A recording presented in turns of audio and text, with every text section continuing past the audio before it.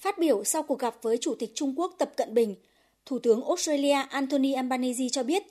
tại cuộc gặp, hai nhà lãnh đạo đã thảo luận về nhiều vấn đề từ việc cấu trúc Trung Quốc đang được nuôi giữ tại vườn thú Australia cho đến những tiến triển trong quan hệ thương mại thời gian gần đây, rồi các vấn đề kinh tế toàn cầu hay các vấn đề quốc tế và khu vực, trong đó có cuộc xung đột giữa Nga và Ukraine và tình hình Trung Đông.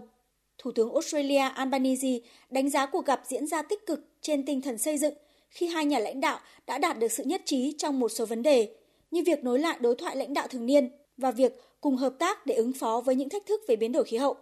Thủ tướng Albanese khẳng định, điều quan trọng là lãnh đạo hai nước đều thống nhất về việc không để cho những khác biệt định hình quan hệ giữa hai bên.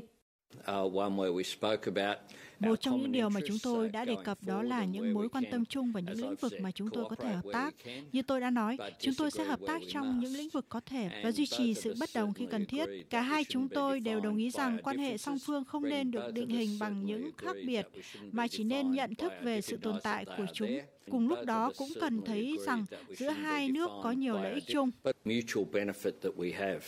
Đối với một số vấn đề mà dư luận quan tâm như khả năng Trung Quốc gỡ bỏ mức thuế cao đang áp dụng với rượu vang Australia và các biện pháp hạn chế nhập khẩu tôm hùm từ Australia hay vấn đề lãnh sự cũng được thảo luận tại cuộc gặp.